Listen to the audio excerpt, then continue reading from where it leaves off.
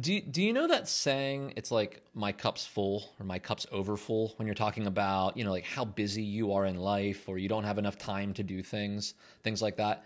I've lived a life like I've lived an amazing life, but I've lived a life where my cup is consistently full. Like forever for like my entire like as soon as I joined like the military, I've lived with like a cup full sort of lifestyle. And the last 8 years, especially, I've had a full time job, I've had a part time contract, and then I've had a smaller contract for almost all 8 of those years. Uh, while I've been doing that, trying to think of how do I want to route this conversation here, because I want to tell you some news, but I want to give you some context. While I've lived my life, especially for like the last 8 years, I've always come across interesting ideas, projects I want to pursue, hobbies I want to try, new things I want to learn, you know, all that sort of stuff. I'm a man of infinite ideas and creativity, and I want to explore those things. And so I will get a new idea. Now, here's the trend: I get a new idea, I add it to my cup, my already full cup. My life is full. I don't have time for things really, but I add it anyways. And I like the analogy of surface tension. Like you can pour water into a full cup just a little bit slowly, and you can actually get a little water bubble over top of the cup because of surface tension, because the hydrogen, the ions are like bonded together, right? It's like a chemical reaction that hold there. And you can, and I think of that hobby as that little extra right at the top there. And you can maintain all the water in the glass as long as nothing else, no ripples happen, nothing really screws up the situation, right? Your life's full, and then it's technically over full, but like you're getting by, you're surviving. Maybe you're losing a little bit of sleep, or maybe you're making some small choices, but you're there. You're able to maintain until life inevitably throws a ripple into it, right? Taps on the side of the glass, puts its fist on the desk, depending on how big that earthquake is in your life, right? Sometimes it is an earthquake. And then that creates ripples in the glass. The water does overflow at that point, and it runs down the outside of the glass, right? And that's when you're no longer able to manage all of this stuff in your life. Things are escaping you, and you're starting to screw up, and you're probably hurting other people, in the process, whether it's a relationship, whether it's a friendship, whether it's coworkers, and you're not being a good teammate, things like that. You start to screw up, and then stress adds into your life because you're no longer holding your weight, and you know it, right? And I've lived that life. And at these moments, I always have to make a choice. You have to write it somehow, or you're going to screw your whole life up. And I tend to give up. My pattern is that I give up the latest personal hobby journey thing. The thing that I wanted to do, I give it up. And I have countless times, over the last 8 years, hundreds of things I was really excited to do, and then a few weeks go by, life happens, and then I can't do it anymore, and I give it up. I don't have time for it. I give it up.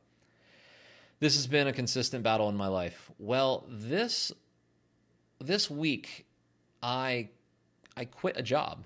I quit one of my contracts, and it's a big deal in my life. It means nothing to you, but it's a big deal in my life because I don't really quit jobs. Like I said, for the last 8 years, I've basically had a full-time job and 2 contracts, and I've rolled with it. And people are always like, "I don't know how you do it," and I'm like, "I don't know how I do it either." And I do know how I do it. I do it because this is my bandwidth right here. And then I try to pursue other things. My life gets screwed up, and then I evacuate those new things, right? I jettison the new hobby, right? That's how I make this work. I keep screwing up my personal interests and siding with my professional relationships and obligations, right? Well, I've learned in the past few months that I'm a person that wants to add things to my cup, and I never have the time to do it. And the reason is obvious. I never subtract things from my cup, right? So a few months ago, I decided it was time to subtract things from my life because I got other things I want to put in my life. I decided when I was leaving Vegas to quit drinking. It was a detox thing. It was a 90-day challenge thing.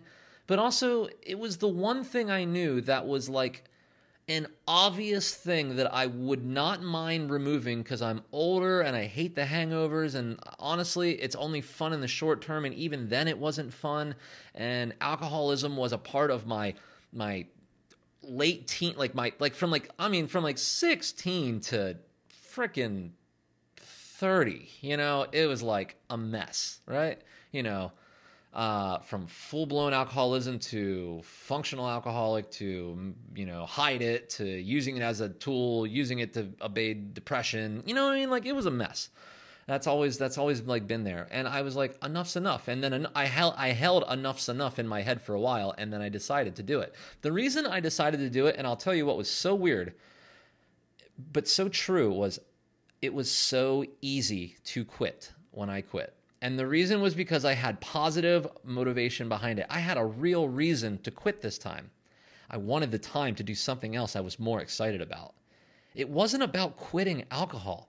It was about adding in something else that I was more excited about. I needed to make room. Something had to go. I had to pour something out of my glass. And I'll tell you what, this was the best thing to pour out of my glass. You have no idea. No, you do. You do. You just don't realize it, especially if you're an alcoholic. You give up so much time, so much energy, so much money, so much resources, so much bandwidth to alcohol, to the parties that surround it, to the friendships built within it, to the short-term fun, to the regret the next days, to the hangovers and the pain, to the late-night meals, all that crap. It's so much bigger than, like, the word alcohol does not even start to give a proper depiction of the weight that word is in your life if you have a problem with it, okay? I immediately found evenings, weekends, mornings, just completely free. And I had energy to boot. I was also eating healthier. I also, in that spot where I gave up alcohol and I had that available time, I inserted a gym. I started working out in the mornings. I started running in the evenings. I do weekend softball, right? All this stuff. And it was all working. It wasn't overfilling. I'm months into it and I'm still doing it and I'm loving it and I'm loving my new life. And the reason is because I didn't overfill my cup. I've spilled some water out, some old water, and I put in some new exciting water, right? And I love it. So when I got this typewriter, I started to find I had a new joy of writing, and I wanted to do it. But my cup was full again, okay? It's not like I emptied it out. Like, it's not a perfect system. I filled that space up quickly, right? With healthy habits, thank goodness, and I've sustained them. But my glass is full again. But I wanted to write, and I wanted to write more online, and I could feel the bandwidth, and I could feel that I didn't have the time to do it. I wanted to put my stuff online. I wanted to build a blog. I got excited about it. It was my new personal project. I started constructing the blog. And that was me putting a little bit of water above the glass, getting that surface tension. And then what happens? Life happens. We lost some people at work. I took on new responsibilities. A contract job needed more media work. I just needed more bandwidth of my time. We started getting closer to Monarch, getting closer to like a version 1.0, and that meant the marketing effort had to start speeding up. Everything got busier at work, and I stopped building the blog, and I started making excuses. I realized I made an excuse, and I realized that when I was talking to my friend Katrina, and as soon as I got off the phone, I could feel that I gave her excuses for why I didn't have the blog done. It was like there was a legit reason, technically speaking, that I was getting help from the creator of the theme that I'm using to make the blog, but that is BS. The reason it wasn't done is because I didn't have the time to do it, because my glass was over full when I started, and then life happened, and my glass was spilling over, and I lied to her. I lied to her because I was ashamed, ashamed of the judgment, right? Ashamed to feel and tell someone I screwed up. Well, normally in this moment, and we're going to go over 10 minutes, normally in this moment, this is when my glass over full, what do? I protect my jobs, I keep my jobs, I fix my jobs, my professional relationships, I get rid of my side project. I've just learned this time that I can't keep doing that, because I want to do other things. And I don't need 3 jobs. I need time. I make fine money. I need bandwidth. I need to remove things from my life so I can add more cool things into my life. I have to start thinking about priorities again. And the thing that came to mind this time was my last contract. It's like, I don't think I need the money. I would love to not divide my attention professionally as many ways as I have for the last 8 years.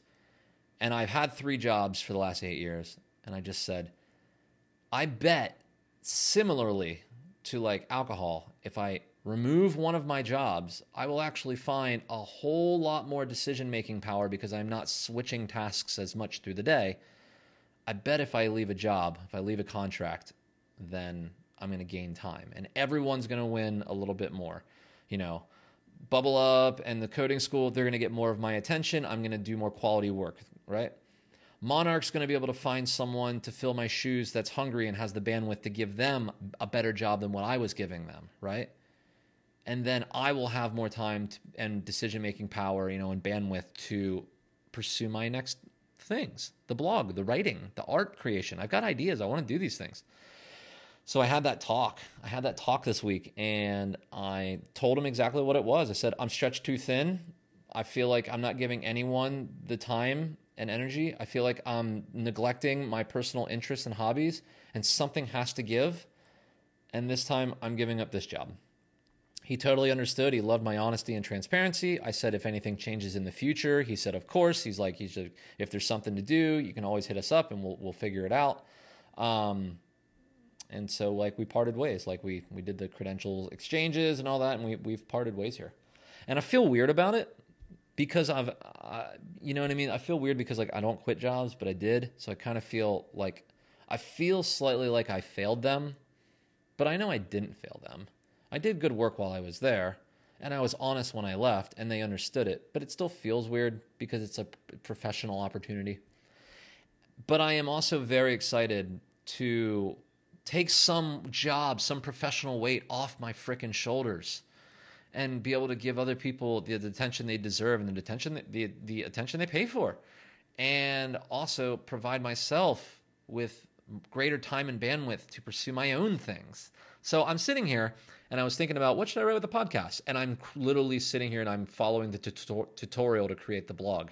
And I've got a smile on my face and I'm like, yeah, this is great. See, it's 9:30 at night and you know, you got time and you can do this. You don't feel exhausted. You have some brain power here. Use it, you know? And I am. And it feels good.